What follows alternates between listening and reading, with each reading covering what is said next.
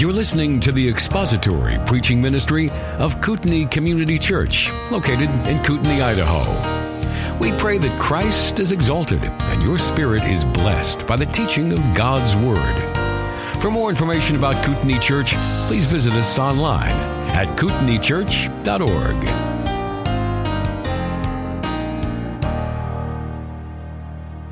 One of the most familiar and effective images to picture the relationship that God has with His people is the image of the shepherd and his sheep. And one of the reasons this has been so effective over the centuries is that shepherding was and is so common. And it made a very convenient way for Scripture and the writers of Scripture and all through the Bible to picture something that was very familiar to people. And even today you can see sheep grazing in pastures. The type of shepherding the Bible speaks about may not be quite as common in our country and in our day as it was back then, and so it may not be exactly the same picture that they had of shepherding, but that kind of shepherding is still done all over the world. The life of the shepherd, his responsibilities were so well known in the ancient world that God could and did use them to picture even the human leadership over His people, and it could be either good shepherding or bad shepherding. And it was put in terms of how well they carried out their shepherding responsibilities. And the culture and the students of Scripture would see and know it from the very familiar picture of the shepherd and the sheep and that type of thing. And so everyone knew that a shepherd was responsible for feeding the flock. Very common. They were nomads back in that day. Often the Old Testament references picture the shepherding looking for pasture for their flocks, like the description from 1 Chronicles 4:39. They journeyed to the entrance of Gedor, to the east side of the valley, to seek pasture for their flocks. And feeding the flock was important, but also watering the flock was critical. It was hot, arid land. Survival depended on finding water, both for man and beast. So Genesis 29, 1-3 says, Then Jacob went on his journey and came to the land of the people of the east. And as he looked, he saw a well in the field. And behold, 3 flocks of sheep laying beside it. For out of that well the flocks were watered. The stone on the well's mouth was large. And when the flocks were gathered there, the shepherds would roll the stone from the mouth of the well and water the sheep, and put the stone back in its place over the mouth of the well. So feeding the sheep, critical. Watering the sheep was important. Another important task was protecting the flock. Sheep are essentially helpless. The little lambs especially. The shepherd had a responsibility to guard the flock from wild animals and thieves who would sneak in and steal some of the sheep, steal the lambs. And to help him do that, the shepherd carried a few tools. Shepherd carried a rod. This would have been like a club-like thing. Used it against wild animals. They became very proficient even at throwing their rod or club and able to protect the flocks with it. And we know from the story of David and Goliath that the sling was also a weapon used by the shepherds in that area of the land. And you can even check online now in YouTube videos of people that are proficient with the sling. I think some of them are in Spain. And it is easily a lethal weapon. They fracture concrete blocks with it from a very short distance. So David easily could have taken Goliath right down with one rock from his sling. But probably the best known tool of the shepherd was the shepherd's staff. It was a longer, thinner piece of wood, and it generally was something more like a long walking stick, and often, as you know, it had a hook or a crook in the end to help him do his job. One of the very wonderful book that was written by a man who was a pastor, but also a shepherd of sheep. His name was Philip Keller. And he wrote a book called A Shepherd Looks at Psalm 23. Very, very excellent book. And just a couple excerpts from his book. When the shepherd is afield with his flock in the high country, it is customary for him to carry a minimum of equipment. This was especially true in olden times where the sheepmen did not have the benefit of mechanized equipment to transport camp supplies across rough country. In the Middle East, the shepherd carries only a rod and staff. Some of my most vivid boyhood recollections are those of watching the African herdsmen shepherding their stock with only a long, slender stick and a rough, he calls it a knob carry, that's the rod or club, in their hands. These are the common and universal equipment of the primitive sheepman. He describes these in his book. He describes the use of this rod and how they're custom made by each one of the shepherds. He says the skilled shepherd uses his rod to drive off predators like coyotes, wolves, cougars, or stray dogs. Often it is used to beat the brush, discouraging snakes and other creatures from disturbing the flock. In extreme cases, such as David recounted to Saul, the psalmist no doubt used his rod to attack the lion and the bear that came to raid his flocks. He says, as far as the staff, the more than any other item of his personal equipment, identifies the shepherd as a shepherd. No one in any other profession carries a shepherd's staff. It is uniquely an instrument used for the care and management of sheep, and only sheep. It will not do for cattle, horses, or hogs. It is designed, shaped, and adapted especially to the needs of sheep. The staff is essentially a symbol of the concern and the compassion that a shepherd has for his charges. No other single word can better describe its function on behalf of the flock than that it is for their comfort.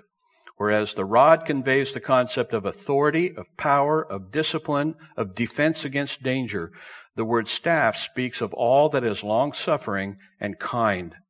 The shepherd's staff is normally a long, slender stick, often with a crook or hook on one end. It is selected with care by the owner. It is shaped, smoothed, and cut to best suit his personal use. The staff is used by the shepherd to reach out and catch individual sheep, young or old, and draw them close to himself for intimate examination. The staff is very useful this way, for the shy and timid sheep normally tend to keep at a distance. He also talks about how once he catches them with the staff, the rod is often used to examine their wool because he doesn't want to touch them. And it's also used to capture the lambs and bring them back to their mother so that he doesn't have to touch them. Because if the shepherd touches the little lambs, the small ones, the mother might reject them. And he says the staff is also used for guidance. Again and again, I have seen a shepherd use his staff to guide his sheep gently into a new path or through some gate or along dangerous, difficult routes. He does not actually use it to beat the beast. Rather, the tip of the long, slender stick is laid gently against the animal's side, and the pressure applied guides the sheep in the way the owner wants it to go. Thus, the sheep is reassured of its proper path. Being stubborn creatures, sheep often get into the most ridiculous and preposterous dilemmas. I have seen my own sheep, greedy for one more mouthful of green grass, climb down steep cliffs where they slipped and fell into the sea. Only my long shepherd's staff could lift them out of the water back onto solid ground. So this gives us an idea of the shepherd's task, what he is designed to do, supposed to do, and with all of that background from the Old Testament references in which God speaks of himself as the shepherd and his people as the sheep of his field, it's just such a rich study to go through the Bible and see this. And cover to cover, there's just tremendous amount of information there. And certainly we could just selecting a few Old Testament references, Psalm 78, 51, and 52. He struck down every firstborn in Egypt, the first fruits of their strength in the tents of Ham. Then he led out his people like sheep and guided them into the wilderness like a flock.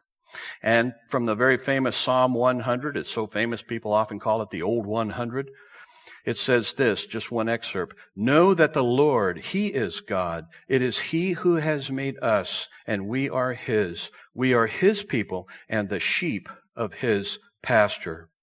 And of course, any discussion of shepherding and sheep, you certainly, if you're looking in the Old Testament, have to think in terms of Psalm 23, maybe the most famous passage in Scripture.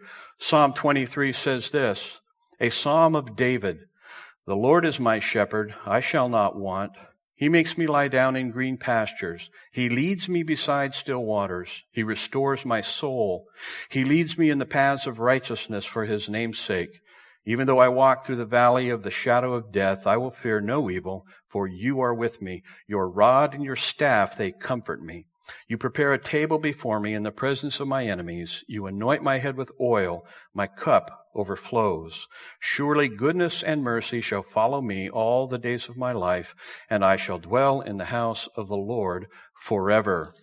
So these pictures, these images from the Old Testament are such a rich study to understand God's shepherding care over his people, and also how that then would extend right into the New Testament, and how he wants the shepherds of the church to operate as well. That is the model. But sort of the flip side of the coin, even from the Old Testament, is how God expresses his hatred and anger for false shepherds.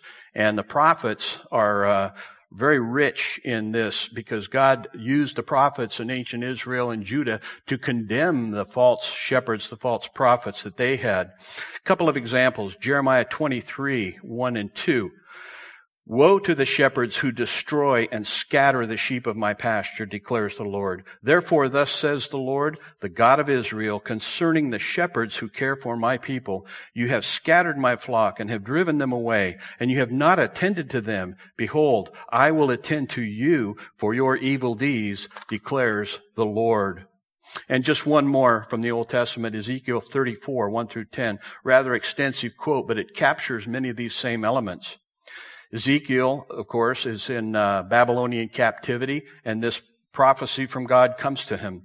The word of the Lord came to me, Son of man, prophesy against the shepherds of Israel. Prophesy and say to them, even to the shepherds, thus says the Lord God, Ah, shepherds of Israel, who have been feeding yourselves. Should not shepherds feed the sheep? You eat the fat, you clothe yourselves with the wool, you slaughter the fat ones, but you do not feed the sheep. The weak you have not strengthened, the sick you have not healed, the injured you have not bound up, the strayed you have not brought back, the lost you have not sought, and with force and harshness you have ruled them. So they were scattered because there was no shepherd, and they became food for all the wild beasts. My sheep were scattered. They wandered over all the mountains and on every high hill. My sheep were scattered over all the face of the earth, with none to search or seek for them. Therefore, you shepherds, hear the word of the Lord. As I live, declares the Lord God, surely because my sheep have become a prey, and my sheep have become food for all the wild beasts, since there was no shepherd, and because my shepherds have not searched for my sheep, but the shepherds have fed themselves, and have not fed my sheep, therefore you shepherds, hear the word of the Lord. Thus says the Lord God, behold, I am against the shepherds, and I will require my sheep at their hand, and put a stop to their feeding the sheep. No longer shall the shepherds feed themselves. I will rescue my sheep from their mouths, that they may not be food for them. And of course, as we move into the New Testament, the same imagery is there. We won't turn there, but at some point you should read through John chapter 10. It's commonly called the Good Shepherd chapter, because Jesus is identifying himself as the Good Shepherd. And we've looked at Acts 20 multiple times, but it's well worth looking at because it's foundational to our study in 1 Timothy, because it's said and spoken to the elders of these churches in Ephesus. Maybe around 5 years prior to writing the letter to Timothy, Paul says this as he met with these elders. Pay careful attention to yourselves and to all the flock in which the Holy Spirit has made you overseers, to care for the church of God, which he obtained with his own blood. I know that after my departure, fierce wolves will come in among you, not sparing the flock. And much of what Paul was concerned about in his letter to Timothy is about the fulfillment of that prophecy. We know that the false teachers and false prophets, preachers had come into that church, into those assemblies, and Paul deals with those in the first part of his letter to 1 Timothy. And he deals with the qualifications of elders in chapter 3, and now in chapter 5 he deals with the elders again. But the context here is somewhat different. Chapter 3 is the qualifications for elders. Chapter 5 is about how the church functions internally. And as we saw, as we went through the first part of this chapter, first it has to do with how people are to be confronted concerning their sin. And then he spends 14 chapters, a very extensive segment of this letter concerning widows and the obligation of the church to care for widows. But then also widows need to take care of how they live their lives and so on. Well, as we arrive at verse 17 in this passage, we come to house rule number 16, recommendation for the church, command to Timothy to deal with this in the church. Be careful with elders. And you have an outline there that has several ways the church is to be careful. Be careful to honor them. Be careful with charges against them. Be careful when disciplining them, and be careful when appointing them. Okay? So, verses 17 through 25 of 1 Timothy chapter 5. And he covers a range of issues, of course, as he always does. And we need to remember that the elders in the church are the under-shepherds of the church. Christ is the shepherd of the church. He's the Lord of the church. Elders are to be under-shepherds. They shepherd, but their task is to be the under-shepherds of the church. We know that from Ephesians 4, 11 through 13. They were given to the church. God gave some to be shepherds. Paul says, Ephesians 4, 11 through 13, he gave the apostles, the prophets, the evangelists, the shepherds and teachers to equip the saints for the work of ministry, for the building up of the body of Christ, until we all attain to the unity of the faith and of the knowledge of the Son of God, to mature manhood. The shepherds and teachers, actually the construction there, you could say pastor teachers. And it's often translated that way. The pastors are teachers. Not every teacher is a pastor or a shepherd or an elder, but every pastor or elder is supposed to be a teacher, as we know from the qualifications. And what's really important here, and a lot of people in churches are kind of surprised to hear, that God gave the shepherds of the church to equip the saints for the work of ministry, okay? A lot of people would say, no, the pastors are the ones doing the ministry. I'm just a spectator. Well, no, their job is to equip the saints to do the work of ministry. So the application would be when you hear the Bible taught or you hear a sermon preached, you should be thinking, okay, how am I to be equipped to do the work of the ministry? Okay? That's an application from Ephesians 4. And then 1 Peter 5, 1 through 4, elders are the shepherds of the church. Clearly, Peter is just simply repeating the same picture of the shepherds, the pastors of the church. He says in 1 Peter 5, 1 through 4, I exhort the elders among you as a fellow elder and a witness of the sufferings of Christ, as well as a partaker in the glory that is going to be revealed. Shepherd the flock of God that is among you, exercising oversight, not under compulsion, but willingly, as God would have you, not for shameful gain, but eagerly, not domineering over those in your charge, but being examples to the flock. And when the chief shepherd appears, you will receive the unfading crown of glory. God is going to reward faithful shepherds, faithful elders in the church for what they accomplish in their ministries. And if God is going to honor faithful elders on that day, so it shouldn't surprise us that Paul is exhorting Timothy to honor elders as well. And that's what we see in this first Roman numeral. Be careful to honor the elders. And so Paul says, 17 and 18 of 1 Timothy 5, let the elders who rule well be considered worthy of double honor, especially those who labor in preaching and teaching.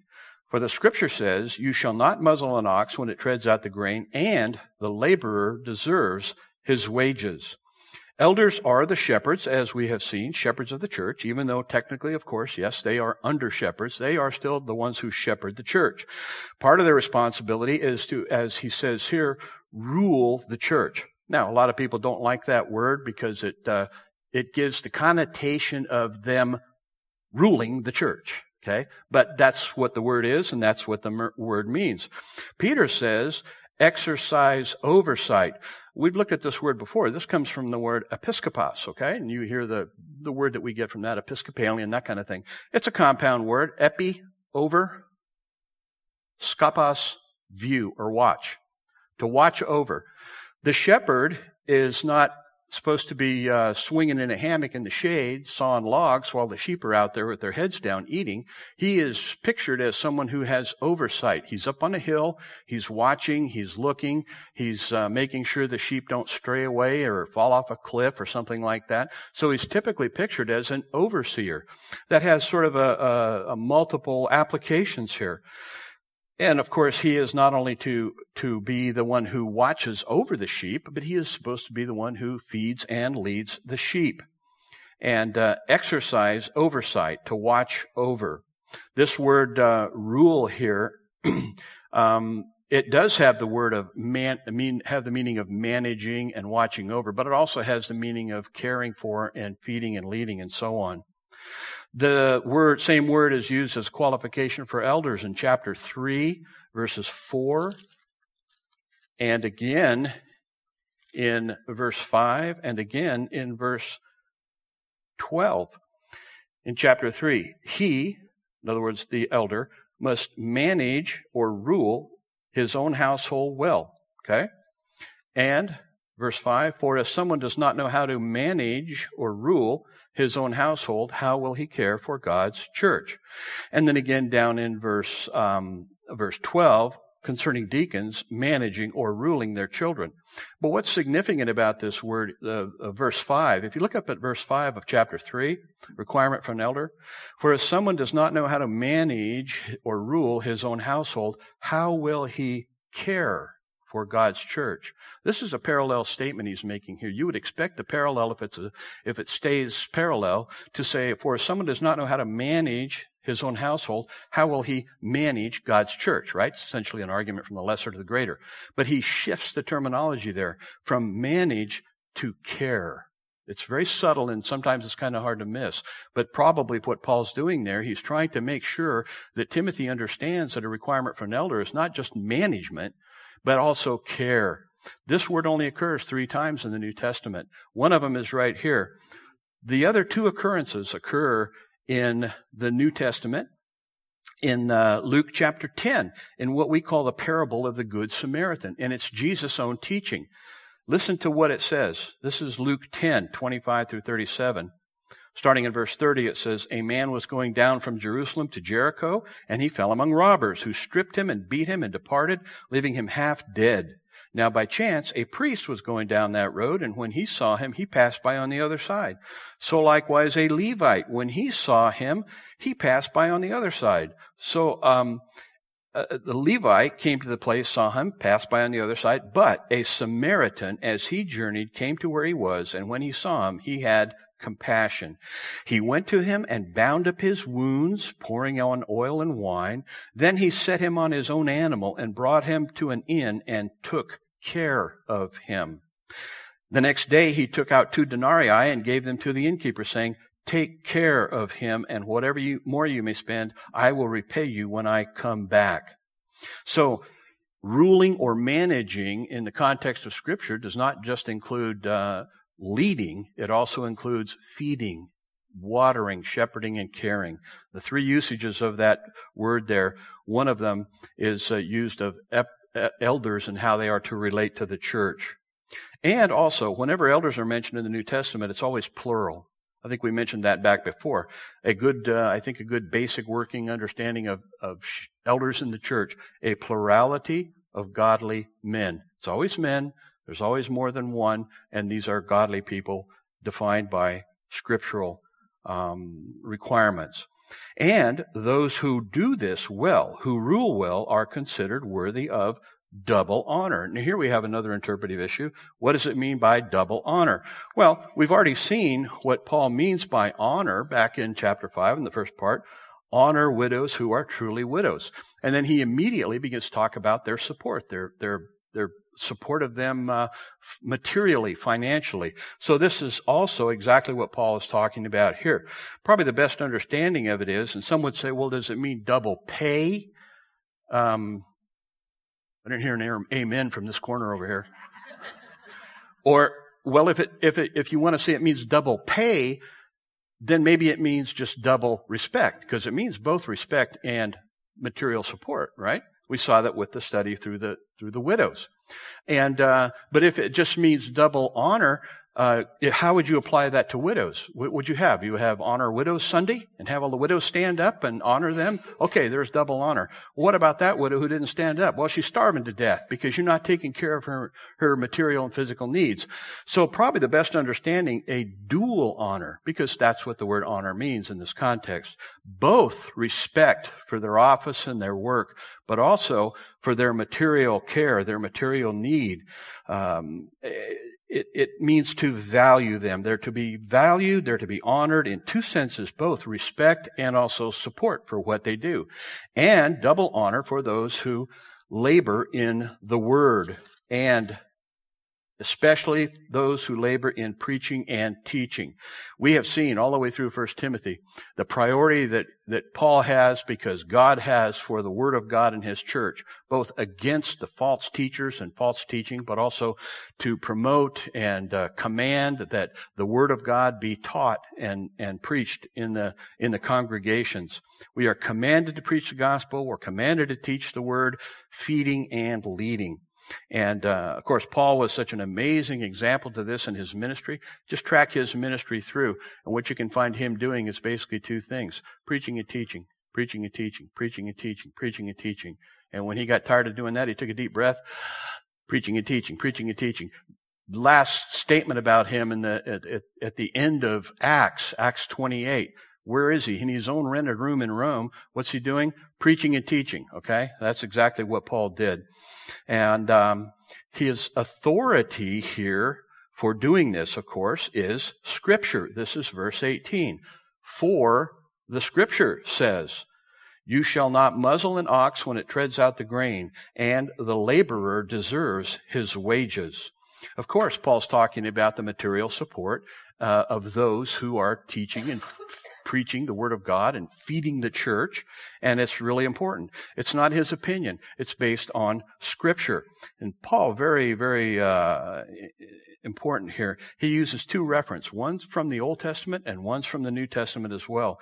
He's essentially quoting Deuteronomy 25:4 here when he says, "You shall not muzzle an ox when it is treading out the grain." Paul gives his own, basically his own exposition of that in 1 Corinthians chapter 9. Take a look at 1 Corinthians chapter 9 for just a minute. Paul really does say the same thing here concerning his own ministry, and he really does explain what he's talking about here. In 1 Corinthians chapter 9, Paul says, "Am I not free? Am I not an apostle? Have I not just seen, or have I not seen Jesus our Lord? Are not you my workmanship in the Lord? If to others I am not an apostle, at least I am to you, for you are the seal of my apostleship in the Lord. This is my defense to those who would examine me." Okay, Paul's going to make an argument for his own support as an apostle. Later on, he's going to say, "I have declined it for various reasons." But here's his argument. You got to love the way Paul argues, okay? Remember when he confronted Peter? He asked him questions.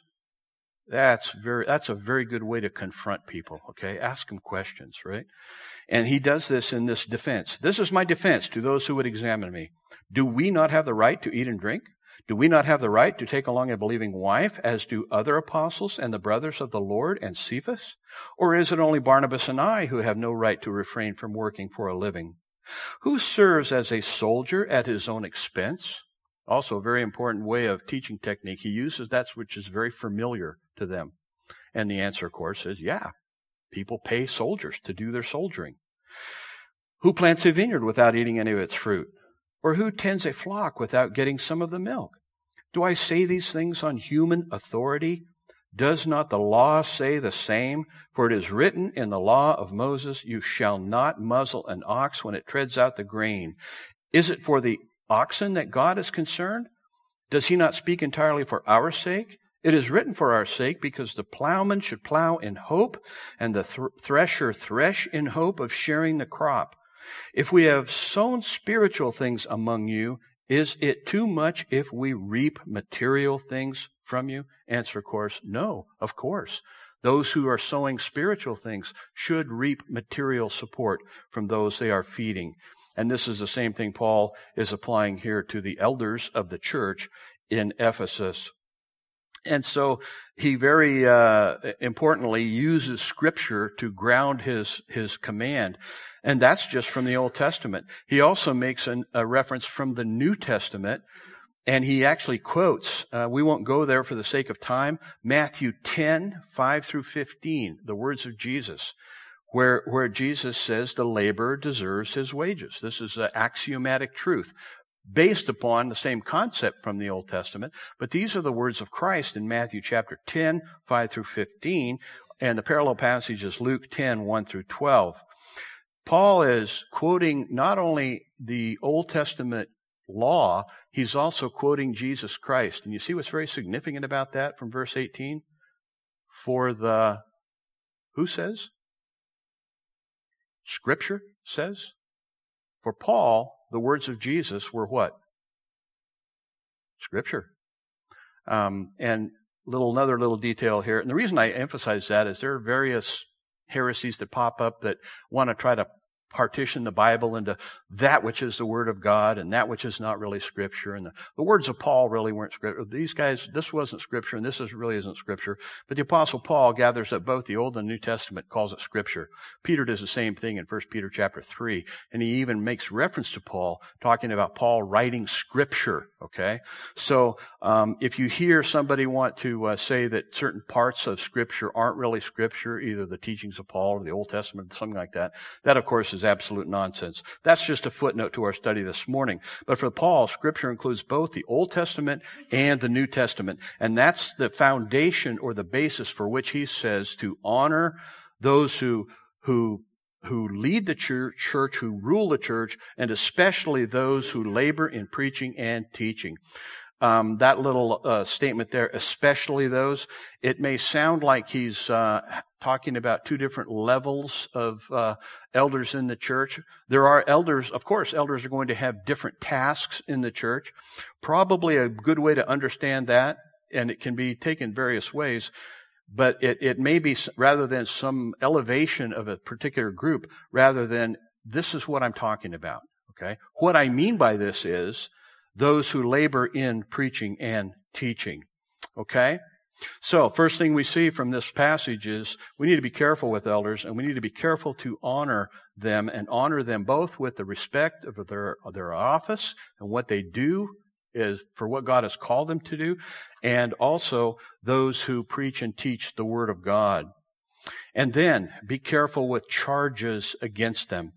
It only makes sense to follow because, as we saw from 1 Corinthians 9, Paul was being accused of all kinds of things. Paul got charged with all manner of things from all kinds of different people.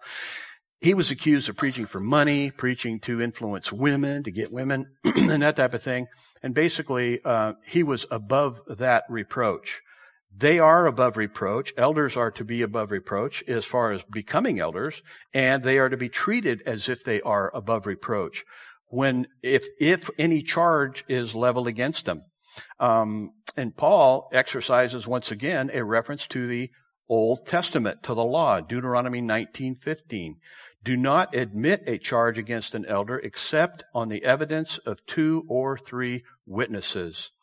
Now, we could go look at Deuteronomy 19, and I encourage you to go do that sometime. We don't quite have time this morning probably, but in Deuteronomy 19, the main thrust of that passage is on the witnesses. It's not on the person who's being charged. And it's a real warning to do not bear false witness. Because under that economy and in that day, if you were a false witness and proven to be a false witness, you would receive the punishment for the crime that you were accusing the other person of. Okay? And if it were a capital crime that you had accused that person of, and you turned out to be a false witness, you got a one-way trip out to the rock pile. Okay? And you didn't go home that night. It was very, very serious. And so when the Apostle Paul quotes something from the Old Testament, it's important to go back and look at the context. But he's not just jerking that verse out of context. He's actually invoking everything having to do with the context that verse was originally taught in, okay? So it's very important to go back and read that because the thrust of that passage is on the integrity of the witnesses and the fact that you need 2 or more witnesses. And if there's only one witness, it still gets adjudicated, but if it turns out to be a false witness, that guy's in trouble, okay? The requirement is to be an elder that they be above reproach. Now, once again, we talked about this idea of being above reproach. It means unable to lay hold of, okay? So I always picture a bunch of yapping dogs kind of down here jumping up and down, you know. They can't quite reach you. Why? Because it's not true, or they're above reproach. If they are able to grab hold of you with this, it has to be on the basis of 2 or more witnesses. Do not admit. Don't even consider it. And by the way, this word admit there, that is a second person singular. He's talking to Timothy. You, Timothy, don't admit a charge against an elder except on the evidence of 2 or 3 witnesses. It's a very high standard to be an elder. It's a very important role in the church. They are to be held above reproach and respected by the congregation, and they are also to be held to a high level of accusation. But the flip side of that coin, of course, is, and the standard is the same for everyone, what happens if a legitimate charge with the appropriate witnesses is placed, process moves ahead, and the whole outcome is that it turns out that they are guilty. What determines their guilt, according to this passage, is 2 or 3 witnesses. That's why those 2 things are so closely linked together. Be careful with the charges against them, but also be careful when disciplining them. This is Roman numeral 3, verses 20 and 21. And probably verse 20 is the most intricate as far as determining the meaning, as far as the interpretive challenge here. ESV says, as for those who persist in sin, rebuke them in the presence of all, so that the rest may stand in fear. In the presence of God and of Christ Jesus and of the elect angels, I charge you to keep these rules without prejudging, doing nothing from partiality. In Roman numeral 3 there, it says in A, rebuke unrepentant sin. Now, if I had to do this outline all over again, I just might leave out the word unrepentant, because it really is not part of this picture. Technically, grammatically, all it says there is the sinning rebuke. Okay? And again, the rebuke, first person singular, you, Timothy, rebuke them. Now, does this exclude rebuke from others? No. I'm just telling you what the text says, okay? Rebuke. And remember what we saw a rebuke is? To show someone his sin and to summon him to repentance. The word does not mean only to blame or to reprove, nor to convince in the sense of proof, nor to reveal or expose, but to set right, namely to point away from sin to repentance. And very literally it says, the sinning rebuke. The sinning rebuke. Various translations render it different ways. We saw the ESV, as for those who persist in sin. The Christian Standard Bible actually says, publicly rebuke those who sin. Now they get those who sin right very accurately, but publicly rebuke? Well, how public is public? Facebook? Take out an ad in the New York Times? I mean, what are we talking about here? The way they get that is, because it gets kind of technical, but it's just the article and a participle, the sinning. But the participle is a present participle. And the present tense conveys continuous or habitual action, okay? And so some of them stress that and say, well, this is a person who has been confronted, but they keep on sinning.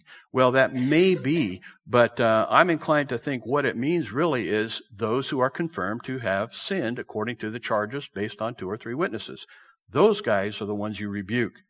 Because if you go back in time, the King James, way back, them that sin, rebuke, has nothing to do with continuous sin or even unrepentance. Then, if they sin, rebuke them. So there's a very high level of being kept above reproach, but also, if they're found to be guilty, there's the thing you do is rebuke them for their sin, okay? There's also a very high level of accountability with elders as well. Young's literal translation, my favorite English translation, 1862, those sinning, that's very literal, reprove before all. The ASV, which was 1901, precursor to the New American Standard, okay? Them that sin, reprove. Then the New American Standard, those who continue in sin. So that's more of a little bit of an interpretive translation, right? They're bringing in the idea of continuous. But is the continuation of their sin, or is it the continuation of their guilt? It's a very important exegetical question that has to be answered here. And what you see in the more contemporary translations is that they're taking it pretty much to be a continuation of their sinning, okay? But very literally it says, them or those sinning reproved before all. One more interpretive issue here. Who's the all? Okay, who's the all? All the people in the world, all the people in the country, in the state, in the county, in the church. And of course, there is a variety of interpretations here. If like in the Christian Standard, publicly rebuke, okay, well, how public is public? And it really doesn't say that in the text. So that's an interpretive issue that has to be brought out. The other side of that is, of course, they're elders, so whatever sin they are sinning probably, maybe, is known by the congregation. So then they get rebuked in front of the congregation. Another key is go back to Deuteronomy 19 and read that passage, because the warning in that passage for those who need to be warned is not the person accused, it's the other witnesses, okay? You look at that and read it and see what you think. But it says, the rest shall hear and fear. That's a direct quote from Deuteronomy 19. The rest of who? Well, the rest of the witnesses in that context. Now, does that say that this type of situation should not be brought before the church? Of course not. It's not saying that at all. It depends on the situation. It depends on the sin. And it depends on again, the situation. But if we look at what's going on here, what do we know? We know that Paul is encouraging Timothy to carry this out in Ephesus. What's going on in Ephesus? What have we seen? False teachers, false teaching, perhaps even some women assuming the role of eldership or pastors in these churches. I mean, it's quite a mess doctrinally in these house churches in Ephesus. So be careful when disciplining them. Paul wants to make sure that if they're false elders, if they're not doing what they should do, or if they sin, that they're rebuked for their sin. But he also wants Timothy to be very careful about how he does it. And I think that's one of the main lessons from this passage. Be careful with them. Be careful with the charges against them, but also be careful when disciplining them. So I thought I'd stop right here and see how many questions you have. Not if. Have any thoughts or questions about this? I think when you bump into things like this in the text, and we can all think of scenarios that maybe we know about, we've heard about, we've been involved in, and well, I remember back when there was an elder, there was a pastor. That's not a hermeneutic, okay? It's an experience, but it's not a hermeneutic. We need to make sure we're understanding what the text says, and then what it means by what it says, and then we can come up with principles to apply appropriately, okay? So, number 4 on your outline, be careful when appointing them. Many of these issues can be avoided if you simply obey Scripture in appointing elders in churches, right? And he sort of comes back around to chapter 3. Paul says, do not be hasty in the laying on of hands, nor take part in the sins of others. Keep yourself pure. No longer drink only water, but use a little wine for the sake of your stomach and your frequent ailments. The sins of some men are conspicuous, going before them to judgment, but the sins of others appear later. So also good works are conspicuous, and even those that are not cannot remain hidden. This is a very interesting several verses here. Don't be hasty in the laying on of hands, nor take part in the sins of others. Why? Because if you too quickly ordain someone to an elder position and things go sideways with their ministry, you are partly, maybe mostly responsible for putting that person in a position of authority in the church. And then all of the things that go wrong then, in part, can be laid at the feet of the people who put them there. You have to be very, very careful about that. And again, back up in verse 21, do these things without prejudging. Do nothing from partiality.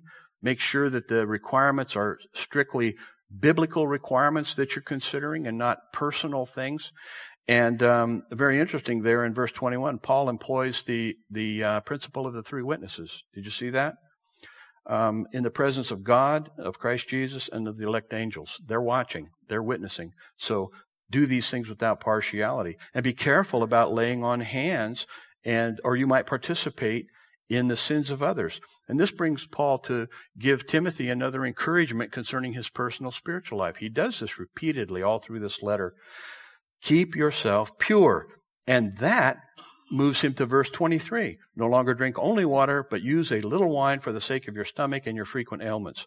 Very common in that day for people to use wine to purify water, because you can only imagine water was scarce, but it was also not pure, and people often would become sick from drinking contaminated water. It was common to use wine and mix it with water to purify the water for the sake of your stomach and your frequent ailments. Seems kind of strange and out of place for him to put that there, but for Paul, this was a significant issue for Timothy. Take care of yourself, take care of your body, and to use wine in the medicinal purpose here that he is recommending it. And then this whole issue of the sins of some men are conspicuous, going before them to judgment, but the sins of others appear later. Why is that significant? Well, because if you quickly lay hands on somebody and promote them to the position of an elder or someone like that in a church, you don't know what their life is like. You don't have time to examine them, where they stand on certain things. It takes time. The basic principle would be time and truth go together. You can think of Judas, right? 3 years. He was a disciple of Jesus Christ. Right there, very closely. Now, Jesus knew who he was and knew all about him. But those other disciples were totally clueless. But they found out later on, right? So his sins became apparent later on. Some men's sins go before them. They already have a reputation. And the same thing about the good works in verse 25. Also, good works are conspicuous, and even those that are not cannot remain hidden. Okay? Time and truth are your friends when it comes to appointing people for positions in the church. So, there we have, be careful with elders. And be careful in a variety of ways. Be careful to honor them. Very important. Honor them with your respect. Honor them with your obedience. Peter also talks about submitting to one another and to submit to those who have leadership over you. The writer of Hebrews also mentions that. And so that's very important. But also the church is to support the preaching, teaching ministry of the Word of God and to support it so that that can be made. You're basically supporting the people that are feeding you the Word of God. Okay? And I've never experienced it. I've only heard about it. Certain churches that decide that they want to somehow keep the preacher humble, so they don't want to pay him too much because we want to keep him humble. I can only think of one theological term to describe that attitude. Stupid. You're doing that with the people that are feeding you on the Word of God. That tells more about their view of Scripture than it does about wanting to keep the preacher humble, So anyway, I just thought I'd throw that out there. Be careful to honor them. And by the way, in these passages where God talks about the shepherding and obedience to these things, He also holds people to account for what they do or don't do in obedience to them. And be very careful with charges against them.